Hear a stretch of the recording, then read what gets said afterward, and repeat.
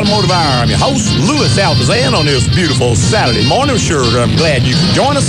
And with Brian, Terry, and myself, we'll be glad to try to answer any automotive question you have. Why don't you give us a call? It's 291-6901, and I'll get you right straight to us. And that 225 in front of that will get you to us from anywhere inside the continental United States this morning. That's right. Why don't you go give us a call? We're glad to try to help you out and point you in the right direction. And we got to see all the lines are lit up already. We got Scott on the line. Good morning, Scott. Good morning, gentlemen. Yes, Good sir. morning. We got a 1940 Hudson. Okay. All right. For daily driver. Mm-hmm. It's got the L-head 6. Okay. There. And I got two issues with it. One of them is, and this happened all of a sudden, if I start it up in the morning, pull the choke out a little bit, press the button, and it'd fire right up, nice and smooth. And then one day, it all of a sudden started running rough and running rich. The next morning when I tried to start it, if I pulled the choke out, it wouldn't start, so I didn't pull the choke out, and then it started and still running rough. Yeah. And if I pull out the choke just a little bit, it dies. Sounds like it's running too rich, Scott. Do you smell like does it kind of burn your eyes when you stand around it when it's running? Like it's running rich? Yeah. The most common reason for that is the float level in the carburetor has probably changed. I mean, there's lots of things that could cause it to run rich, but that is the one thing that I can think of that could change just overnight like that. If the float in the carburetor either springs a leak or starts to sink down or gets stuck, or the little seat in the carburetor where the float turns it off gets gummed up or something, what it'll do is the float level will rise. As it rises, more fuel will spill over into the Venturi than before, so it'll richen the engine up considerably. So that would be my first suspicion. I mean, there's probably some other things that could do it, but with it happening all of a sudden like that, that would be my most common thing that I would think of. Okay. Definitely an over-rich condition. You might try just looking down the carburetor and see if you see like some gas dribbling or dripping in.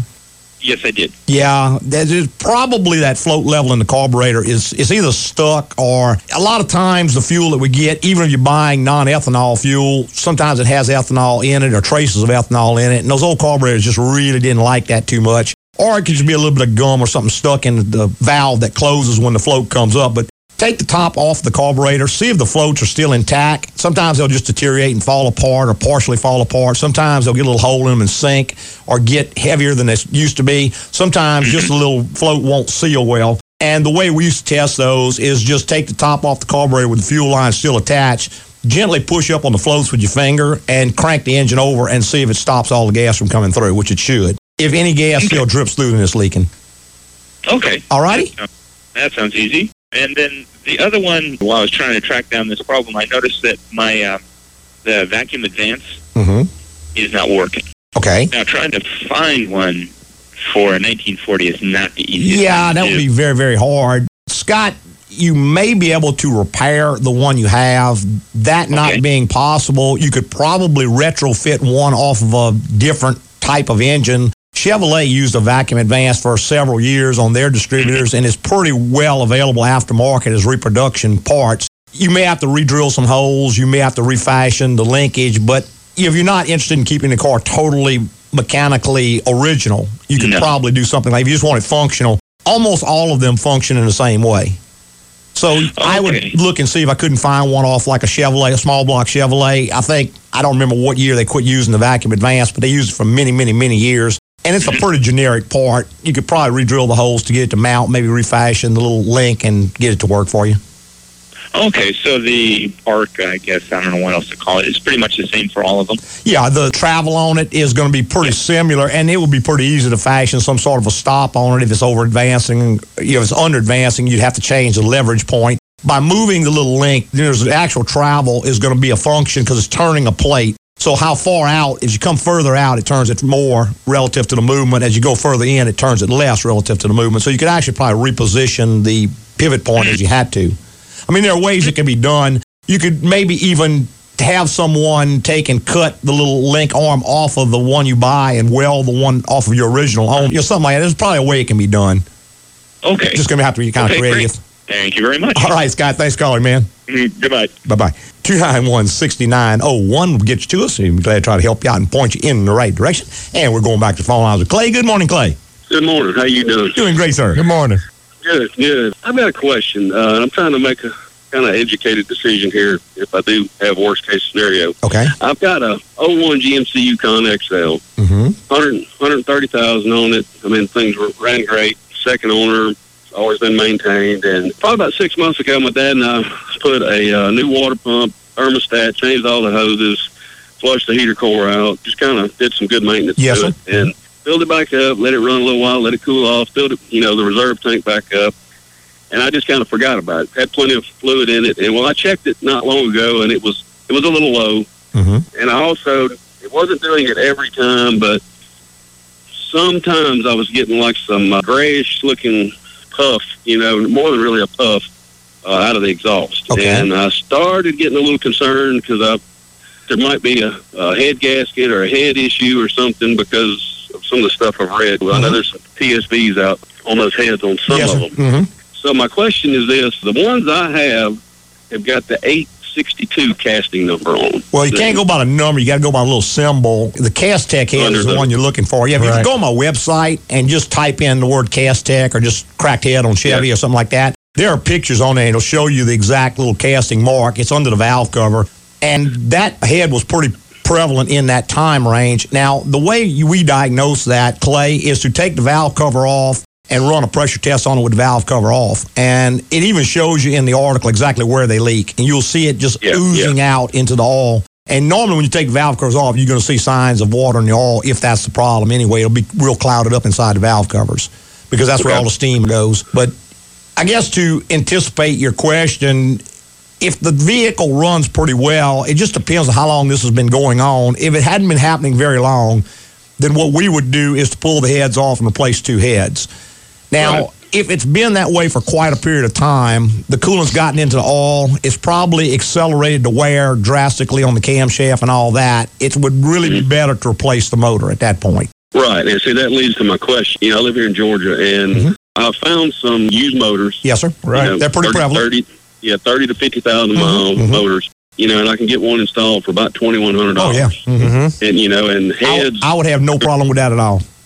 Okay, because heads are going to cost about the same. Then I've got an older bottom end. That is correct. We do that repair quite a bit, Clay. We put the later model used motors because those little motors went in just about everything, and they're pretty prevalent. There's lots of them in the junkyards, and that usually makes a real nice repair. Me personally, I would have absolutely no problem spending $2,100 on that truck because that is a better truck than you can buy today, in my opinion. I drive a 2002, and I'll drive it for another 20 years. I will not go to anything newer. Yeah, I mean, it runs smooth as silk. Absolutely. I mean, what you go buy $2,100? I mean, you can't even put a down payment on a truck for that. No, I know. The only concern I had with doing that was I going to get the same? Would I get the same problem again down the road? Well, it is possible, but again, Clay, you got to remember that problem normally shows up around 130 to 150,000 miles. If you got 30 on that motor, you got another 100,000 miles to worry about it.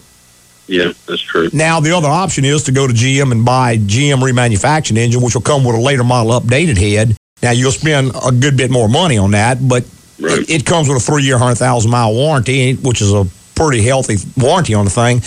And that comes with the updated heads and all completely rebuilt GM remanufactured engine. We do that a lot when folks want to spend a little bit more money. But you could probably be up in the $4,500 range to do that as opposed to $2,500 the other way. Yeah. So can you see that casting mark without taking valve cover? Oh, yeah, you have to take rockers. So you can take valve cover off. Okay, I didn't know if you could see it by just taking that off. Just pull the valve cover. It's pretty easy. About an hour job, pull both of them. Okay. They go on the website and just look at that article. There's pictures, shows you the casting mark. It shows you where they leak, where they cracked. Shows you the whole deal. Okay. All right. What part of Georgia you calling from, Clay? Just south of Atlanta. All right. Herb calls in there and aggravates y'all all the time. Well, I tell you what, if you give the producer your name and address, I'll get an AGCO T-shirt out to you. I did. All right, great. Good man. All right. Well, I appreciate y'all. All right, Clay. All right, sir. Yes, sir. Thank you for calling. Bye-bye. Bye-bye. 291-6901 is the number. If you want to give us a call, we'll be glad to try to help you out and point you in the right direction. We'd sure love to hear from you. GM had a problem with those heads for, what was that, 01 to 04? 01 to, I'd have to look it up. I think it's maybe 05 or 6. I'm not sure. And it was on the 4.8s and the 5.3s. I don't think the 6-liter was I don't think it was. It's different head casting on the 6-liter. Right. But that was very, very common. For a while there, we were seeing those real regular. And a lot of them, I guess, have gotten fixed, or maybe people don't know they've got the problem. But we still get a lot of calls on it. We don't fix quite as many as we were at one time. I think we're doing 1 or 2 a week for a while. Now we see maybe a couple a month. But what happens is that the cylinder head casting was, I'm going to use the word inferior. Yeah, that's what I was thinking. GM says they had a thin casting. Right. Yeah, they were made by a company called Castech. I think they were cast in Mexico, and the casting was just too thin in certain areas, and it's around where the head bolts bolt. So as the head heats up, it starts to expand, but the head bolt is not going to stretch. Correct. So there's a slight amount of flex in that area. And with the casting being weak over the years, I guess it takes about between 100 and 130,000 miles. You get tiny little cracks in those areas. Right around the edge of the head bolt. Yeah, this is not a crack like you might expect. You're going to look down and see a big old gap. It's just a little hairline crack. But it's just enough where coolant under pressure can ooze out. The outward symptom is you'll start losing just a little bit of coolant.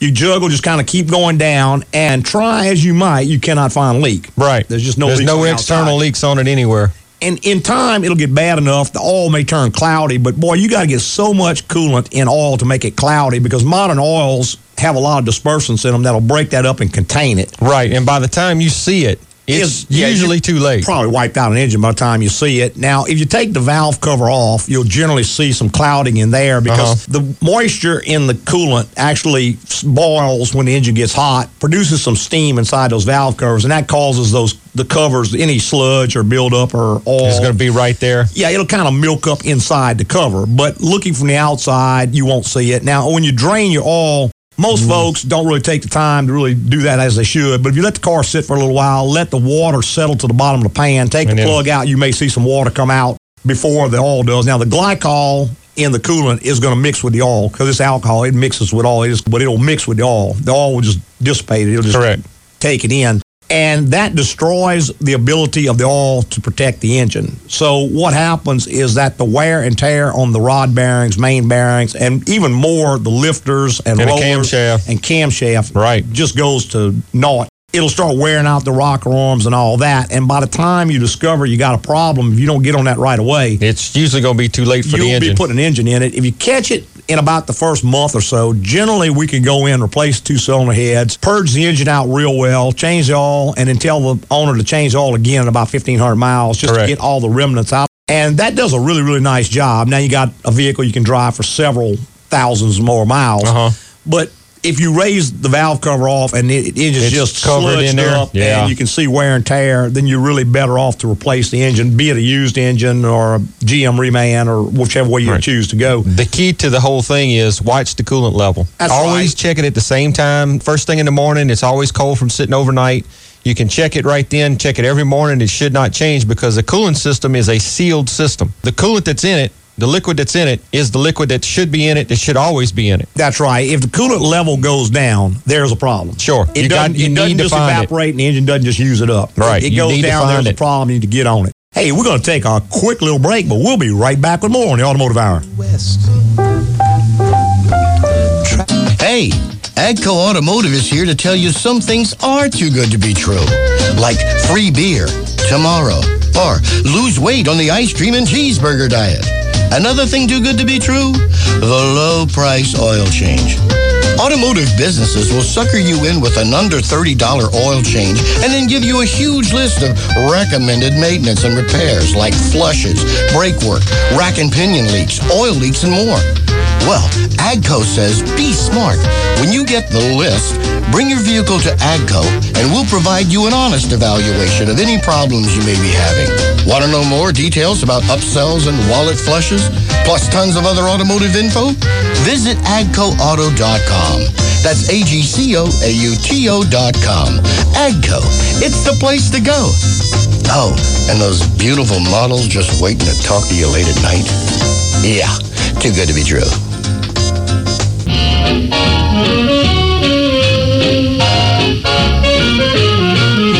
Welcome back. This is Joanne, the Automotive Hour. I'm your host, Louis Altazan, with Mr. Brian Terry. Hey, between two of us, we'll try to answer any automotive questions you might have. Why don't you go and give us a call? It's 291-6901. We sure love to hear from you. You put a 225 in front of that, you can reach us from anywhere inside the continental United States this morning. That's right. If you know the country codes, you can reach us from anywhere in the world. That's today. Right. And we sure appreciate you doing that and waking up in the middle of the night to call give us a call. 10 o'clock Central Standard Time.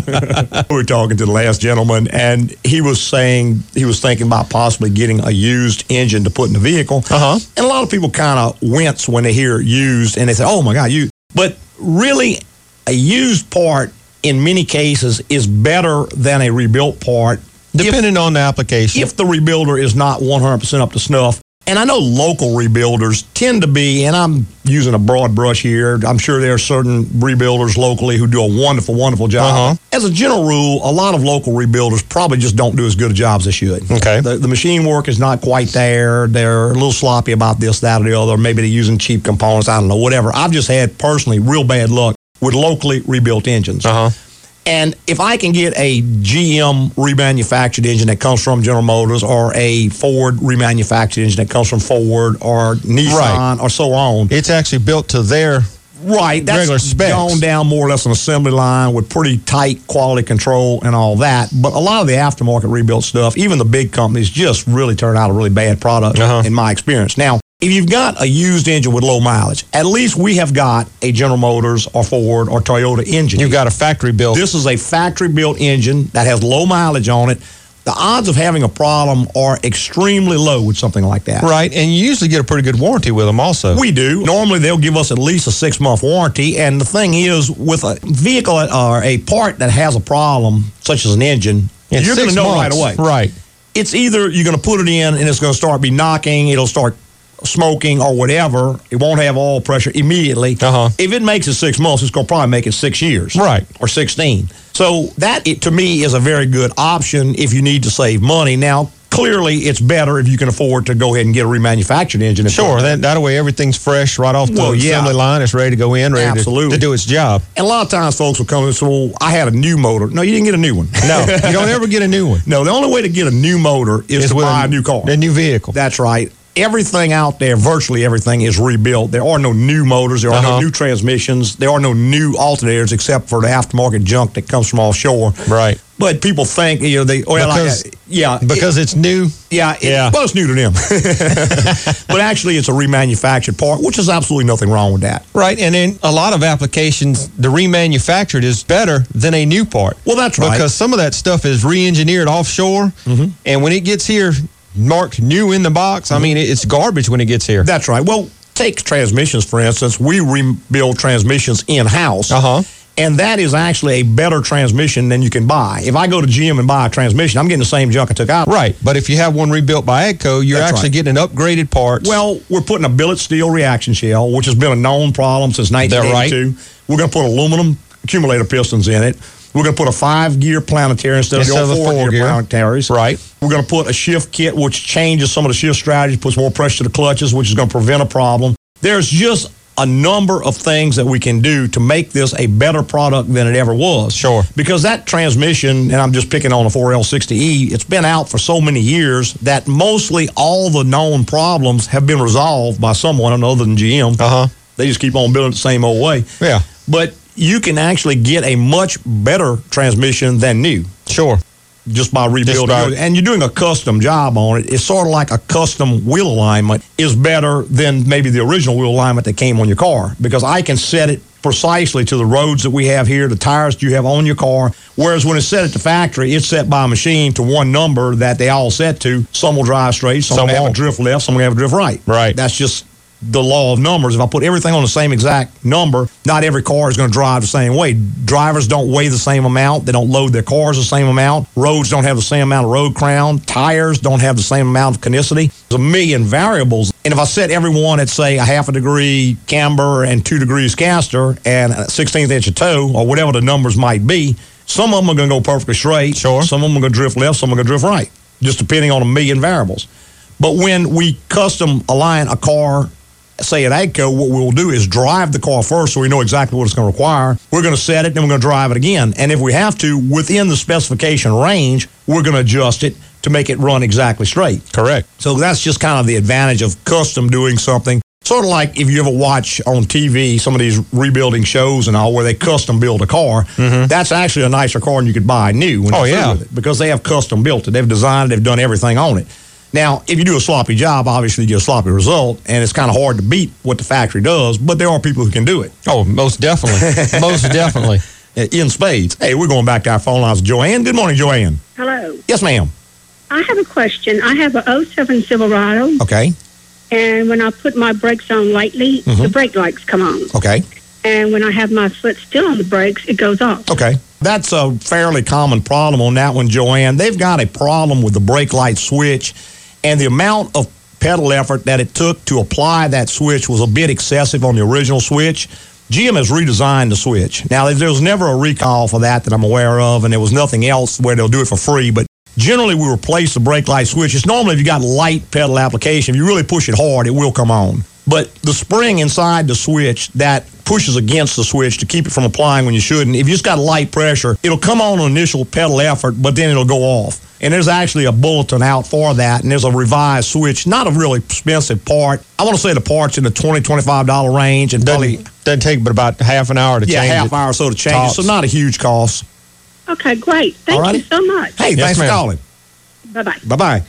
All right, 291-6901. If you want to be part of the Automotive Hour, we would love to have you. Why don't you go and give us a call? GM brake light switch just reminded me of the problem GM was having with the brake boosters. Yeah, that's been a real issue going on, and they have not acknowledged that. I checked this morning to see if there was any bulletins on it. Still no bulletin on it. But yeah, on the brake boosters, and the one we see it the most on, there's two designs. The first design and second design, master cylinder. The one where the brake reservoir is retained by dual roll pins. Correct. Is the one that has most trouble. And there's another one where it has plastic clips where the reservoir just clips down to the master cylinder. But the one with the roll pins tends to leak into the brake booster and cause you some real grief.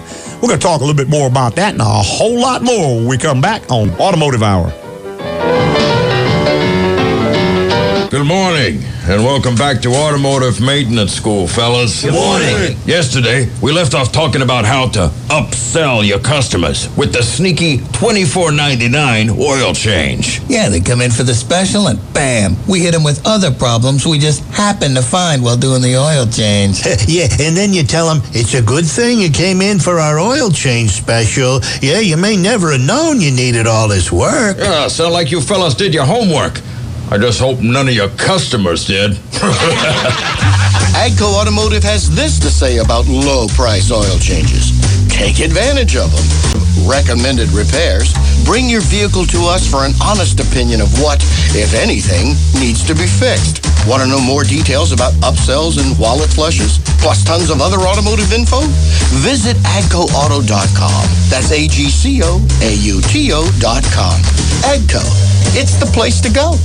When you're making me punch you with that bottle move, I want to get. Hey, welcome back. You join us, the Automotive Hour. I'm your host, Louis Altazan, with Mr. Brian Terry. Hey, We'll try to answer any automotive questions you might have. Give us a call. It's 291-6901. We sure would love to hear from you.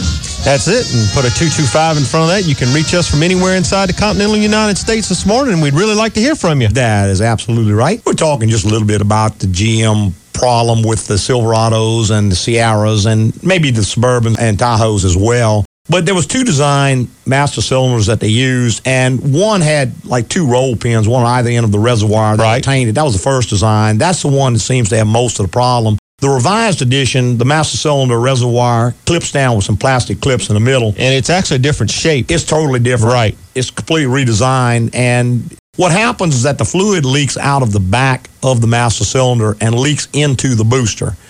And now that's going to cause a number of problems. Sure. First off, and immediately it's going to destroy the booster because that rubber diaphragm inside that booster can't tolerate brake fluid, so it's going to eat the booster up. Now, if it gets enough fluid in it, what will actually happen is it'll start to fill up. Then it'll start to suck it into the vacuum line and go into the motor. Okay. Most people will complain of like a puff of white smoke when they accelerate. Right. And that's the brake fluid sucking into the motor. Now, if you continue to drive or ignore the symptom, the next thing you're going to know is check engine light, because it probably takes your catalytic converter out because it's just not designed to burn brake fluid. Well, the first thing you're going to notice is you're going to start losing brake fluid in the master cylinder reservoir. The level's going to start going down. It's kind of like we talked about before with the coolant. If that reservoir goes down, there's a problem. Well, you have certain amount that it will go down because of the wear of the brake pads. Well, at very least, it indicates worn set of brake pads. Right. You get down past the minimum level, that's right, or to the minimum level, you definitely have a problem. Or if it goes down all of a sudden, because brakes aren't going to just start wearing real fast. Right. It'll go down slowly. A slight amount over a long period of time. That's probably wear on the brake pads. So a low master cylinder is going to at least tell you that you got some worn brake pads in the car or truck. But when it drops all of a sudden or starts to drop a good bit or continuously drops, that fluid's going somewhere. Right, and if it's not leaking out at the wheels or the lines or out from under the vehicle, it's more than likely going into that booster. Yeah, it'll suck it up in the brake booster. And the fix at this point is going to be a new brake booster and a new master cylinder if you catch it early. Now, if you let it go on and it sucks into those catalytic converters, you figure a brake booster is about $250. The master cylinder is another $250. And if you do it yourself, you're out about $500. If you got to pay somebody, you're probably out about $800. But that's nothing compared to that $2,000 catalytic converter on the vehicle. Right. Because so you still got the $800. Now you got another 2 Gs. Exactly. So you're into it for about $3,000. Yeah, for a converter for something that could have been prevented. So now, if I'm not mistaken, the updated master cylinder is not compatible with the old brake booster. That is correct. They have to be changed as an assembly because the problem was in the back of the cylinder, and when they change that, it will no longer bolt to the old booster. And generally, if you're going to change the master, you need to change the booster anyway because the fluids leak into it. And once it ruptures the diaphragm, now the vacuum from that booster is going to suck the seals right out the new master cylinder anyway. Correct. So you're going to be right back in the same boat you are now. It's a chicken-egg sort of a situation where you got to change both to fix the problem. If not, you'll be right back. And it's not really that difficult a job to change the booster.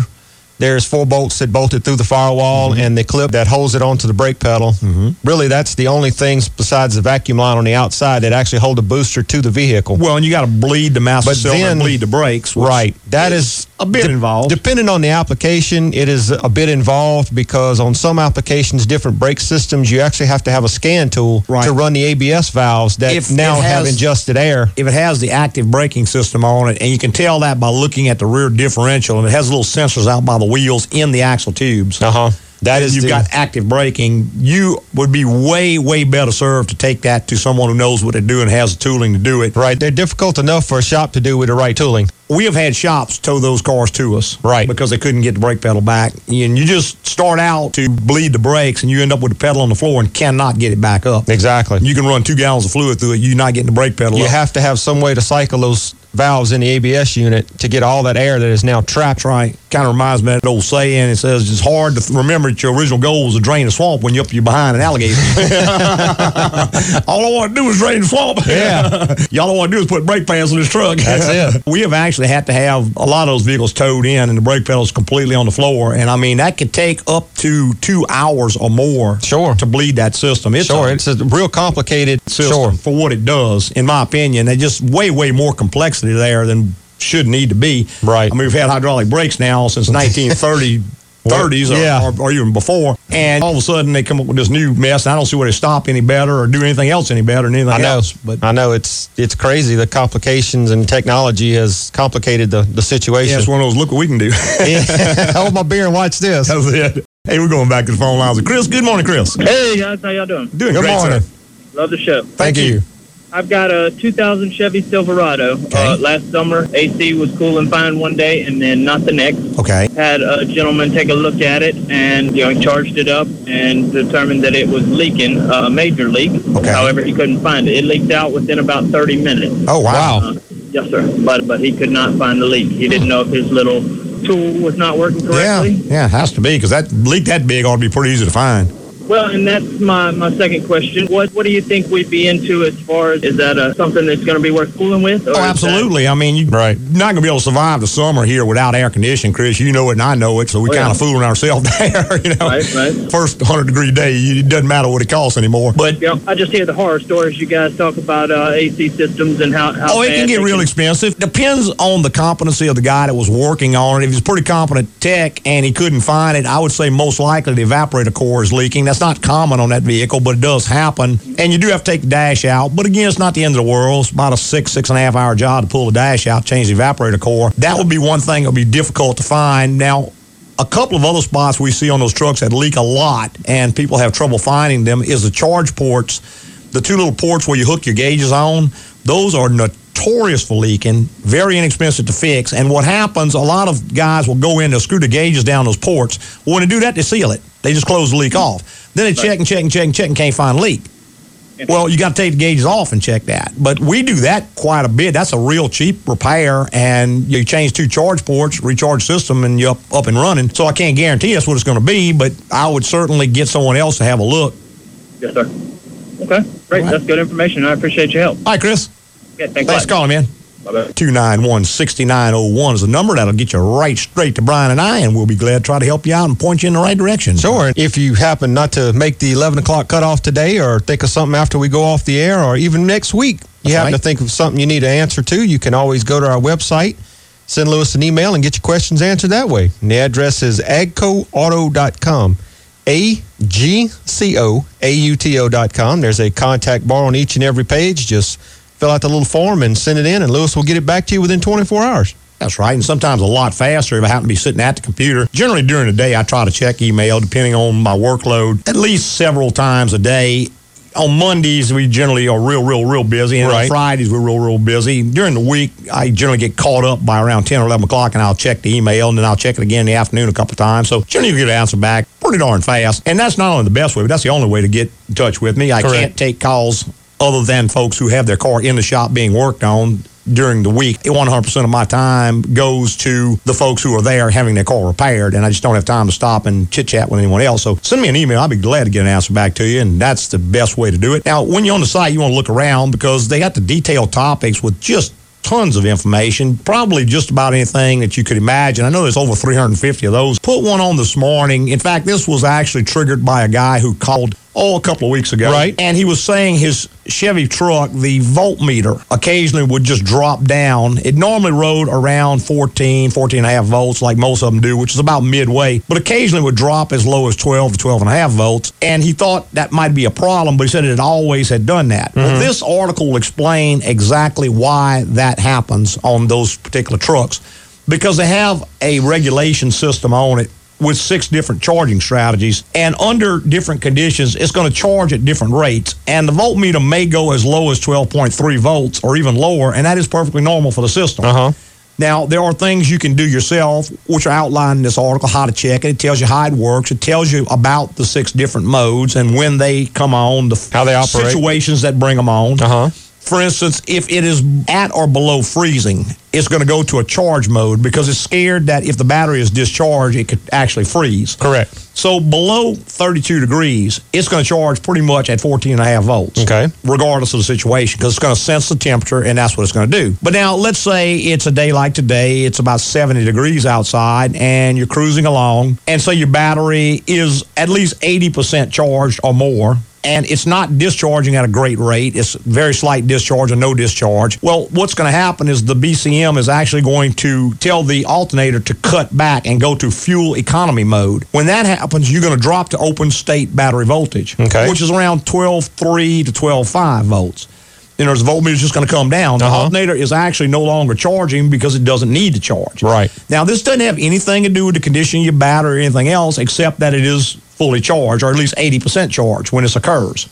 Now, if you're driving along and let's say you come to a stop and the alternator is putting out 12.3 volts, and you're looking at it and you're getting a little worried, you're sitting there idling, and all of a sudden the cooling fan's cut on because the air conditioning head pressure is getting too high. Right, so now the load has increased. When those fans cut on, it's going to trigger the alternator to kick up to charge mode, and it's going to jump to about 14.5 volts. So you'll see it pretty drastic sweep in voltage. And people don't realize, okay, well, the fans just cut on. All they say is, man, it just jumped up 14.5 volts. Right. And then all of a sudden, now it's back down 12.5. Something's wrong. And the first thing most people do is go and buy an alternator. And that is a very expensive venture if you go the correct route. Well, what they do is they call the Chevrolet dealer, and he tells them $450 for an alternator, and by the time they pick themselves off the floor, they call a parts store, and they say, well, $125. They say, oh, that's a much better deal. Well, they go down, they buy this piece of junk, imported trash for $125. Not only that, but you have to turn in your old one for a core charge. Well, that's the exact point I was making. The old one is gone. And there was absolutely nothing wrong with that old one. You had a perfectly good GM alternator that you just took off, you sent it back as a core, so now it's gone. Correct. Well, now you do have a charge system problem. Now it doesn't charge. Your alternator's gone. Right. We see that on Hondas are real notorious for that. Well, Honda won't even accept an aftermarket rebuilt alternator as a core. So now you end up buying a new alternator plus playing a core charge. Correct. So that big old $500 repair that you didn't need in the first place has escalated to about $1,000 by the time it's all said and done. Yeah, alternators, the gauge on the alternator does not charge like they used to. No, it used to be an on-off type thing. Yeah. And on that particular vehicle, it's not going to work that way, and it's hard for you to understand all the logic involved. Like I said, there are 6 individual modes that are going to influence the rate at which it charges, or at least the voltage at which it charges. And the first thing you got to remember, a voltmeter is not an amp meter. Correct. Old there cars is a difference. had an amp meter. An amp meter showed charge and discharge. When it was charging, it was positive. When it was discharging, it was negative. Correct. A voltmeter is only measuring system voltage, which is totally different from amp draw or any of that. It has nothing to do with the load on the system. It's the voltage that's available for starting the car. So the gauge changed a few years back, and now the way the gauge work has changed. Really confuses a lot of people. Well, it does. I can't tell you how many people come in and say they've changed the alternator, and now the best thing is, hey, it still does the same thing. Exactly. At least you got a good one, because it was supposed to do that. But people really don't understand that. And I think I got to fault GM just a bit on this, because when they made a radical change to the way the vehicle operates, they just didn't inform the driver of this. And it would be one thing if when you bought the vehicle, the salesman or someone said, hey, this is the way it's going to operate. Correct. This is normal. And you understood that going in, then you wouldn't be alarmed. But for a million years, we've seen vehicles where the voltmeter sat right at one point and stayed there all the time. Now all of a sudden, this one's moving around all over the place. You got to think something's wrong. And a lot of times, people may not notice it when the vehicle's new. They're just so happy because the car smells good and they're in a new vehicle. They're not really paying that close attention to the gauges. Yeah, after they make the last payment, now they start kind of critiquing it because they're thinking maybe I need to get another vehicle. And they start looking at that gauge. Whoa, I don't remember that thing ever doing that. Well, it's always done it. Right. It's just now it's doing it and you're noticing it or whatever. Or maybe it's doing it more because a number of conditions can bring it on. For instance, one thing, let's say you haven't serviced your cooling system. It gets a little corrosive and the thermostat starts to stick or something. Now the engine temperature is a bit higher than before. Well, that's going to trigger those cooling fans to come on. And when that occurs, it's going to go to charge mode. So it's going to be jumping around a lot more. Another thing is, let's say your AC gets a little bit low on refrigerant. The unit, you have to turn it up to high to get it to work. When you put that AC on high, it's going to trigger charge mode. Sure. So conditions are very, very subtly changing, and the average person, because it happens over maybe a period of years, you never notice it. But now you see a drastic difference in this gauge. But it's just doing what it's supposed to do. That's not the problem at all. The problem is the air conditioning system is a little bit low on refrigerant because the charge port's leaking. Right. But here we go, pop a $500 alternator in there for absolutely no reason. Still got the same exact issue because it was a charging system problem at all. It was an air condition level problem. Right. Or a cooling fan problem or an overheating problem or on and on and on. And I guess that's why we talk every week about diagnosis and knowing what you're doing or bringing it to someone who knows what they're doing. Because people can go out and spend an inordinate amount of money chasing something and have no earthly idea of where even getting close to the problem. Sure. Just because you can do it doesn't mean you should do it. You know? Well, it's going to work out better if you take it to somebody who deals with this every day, day in, day out. Well, or at very least, they know about it. Seek out the information. If you're one of those people, and there are lots of guys like that, and probably some gals too, who just love doing the stuff themselves. Well, that's great. I have no problem with that. But go and get the information, find out how the system works, find out all there is to know about it, and then you can make a decision, because you'll realize that, hey, this is the cooling fans running too much, causing the alternator to go to charge mode. It's not an alternator problem. That's just what I'm seeing change. I'm seeing it do something different. And the AGCO website is an excellent place to get information. Huge resource, tons and tons of information. You'll get tired of reading before you run out of stuff to read. I guarantee you that. I use it all the time. There you go. Hey, we're going to take one last quick little break and be right back on Automotive Hour.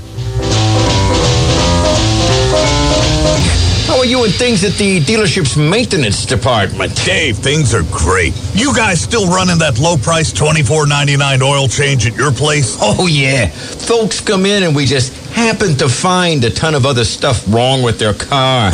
Works, don't it? Sometimes when it's a woman, I make something up like, your flux capacitor has a leak. Yeah, or your strapanoid filter head needs to be replaced. Oh, that's a good one. I gotta write that down. AGCO Automotive wants to let you know how to stick it to the low-price oil change shops.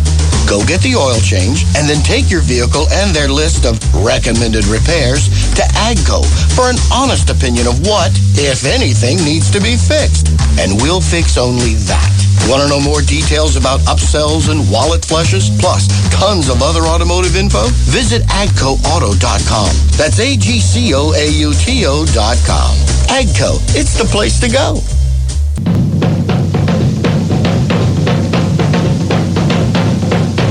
Hey, welcome back to the final segment of the Automotive Hour. I'm your host, Louis Altazan, president of AGCO Automotive. Got our lead tech, Mr. Brian Terry, right here by my side. Hey, between two of us, we'll try to answer any automotive question you might have. Still got plenty of time. Go and give us a call, 291-6901, and we'll be glad to try to help you out, put you up to the top of the list.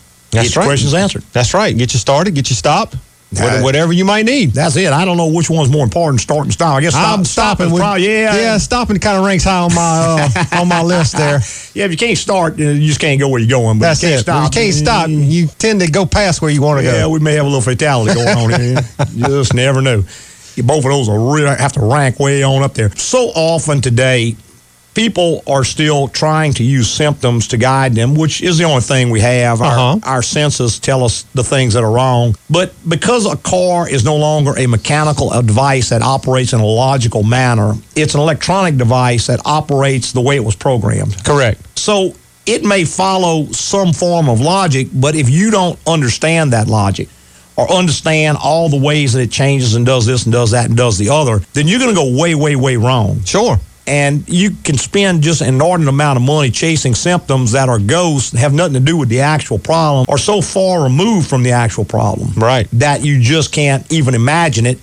We had a lady who came in a while back, and she had a Chrysler product, and she'd be driving along and would just jump into second gear. Okay. And lock up. So the first thing she did, get on the phone, called around, found how much the rebuilt transmission. She found the cheapest guy in town, went old transmission rebuilt.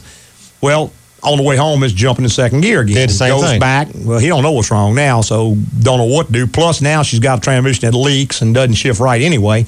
But after investing way more than it would have cost to diagnose and fix the problem originally, she finally ended up over at our place, checked it out, and system had a really funky sine wave in the voltage pattern, and someone had put a cheap rebuilt alternator on it, and the shaft was actually bent. Right. On the rotor in the alternator, so that when the it spun at slower speeds, it was okay. The brushes, the springs could kind of keep those brushes planted against the armature. Right. But as the speed of the vehicle increased, the speed of the motor increased, the brushes would start to bounce. And when they would bounce, they would lose contact, which would produce a wave. Now, you couldn't really notice it driving the car, and it didn't make the headlights flicker or anything like that, but it was enough to where it drove the computer berserk. Oh, yeah. The computer has to have a constant voltage. Right, and 12.5 volts or more and less than 13 volts. It's got to be very closely regulated for it to operate properly. And so what would happen is that the computer would just freak out. When it did, it would go to limp mode. Limp mode is a programmed-in feature that if it doesn't know what to do, rather than just strand you, running. It's going to stick it in second gear. And the reason it picked second gear, because in first gear, you could take off, but you couldn't get any speed at all. In third gear, you could get some speed up, but you couldn't take off. So it selects second gear as the best alternative available to it. Correct. That way you can take off in second, and you can still get enough speed to get home. You can't drive 100 miles an hour, but you could probably drive 40, 45 miles an hour if you had to. So it's a limp mode. Now, the average person maybe doesn't know anything about that. All he knows is the car's stuck in second gear, how much to rebuild transmission. Exactly. Well, if you call the wrong person, you're going to get a transmission. Oh, absolutely. And what you want to know is, why does my car get stuck in second gear, and not how much the cheapest rebuilt transmission in town, which you found out was how much the cheapest guy in town.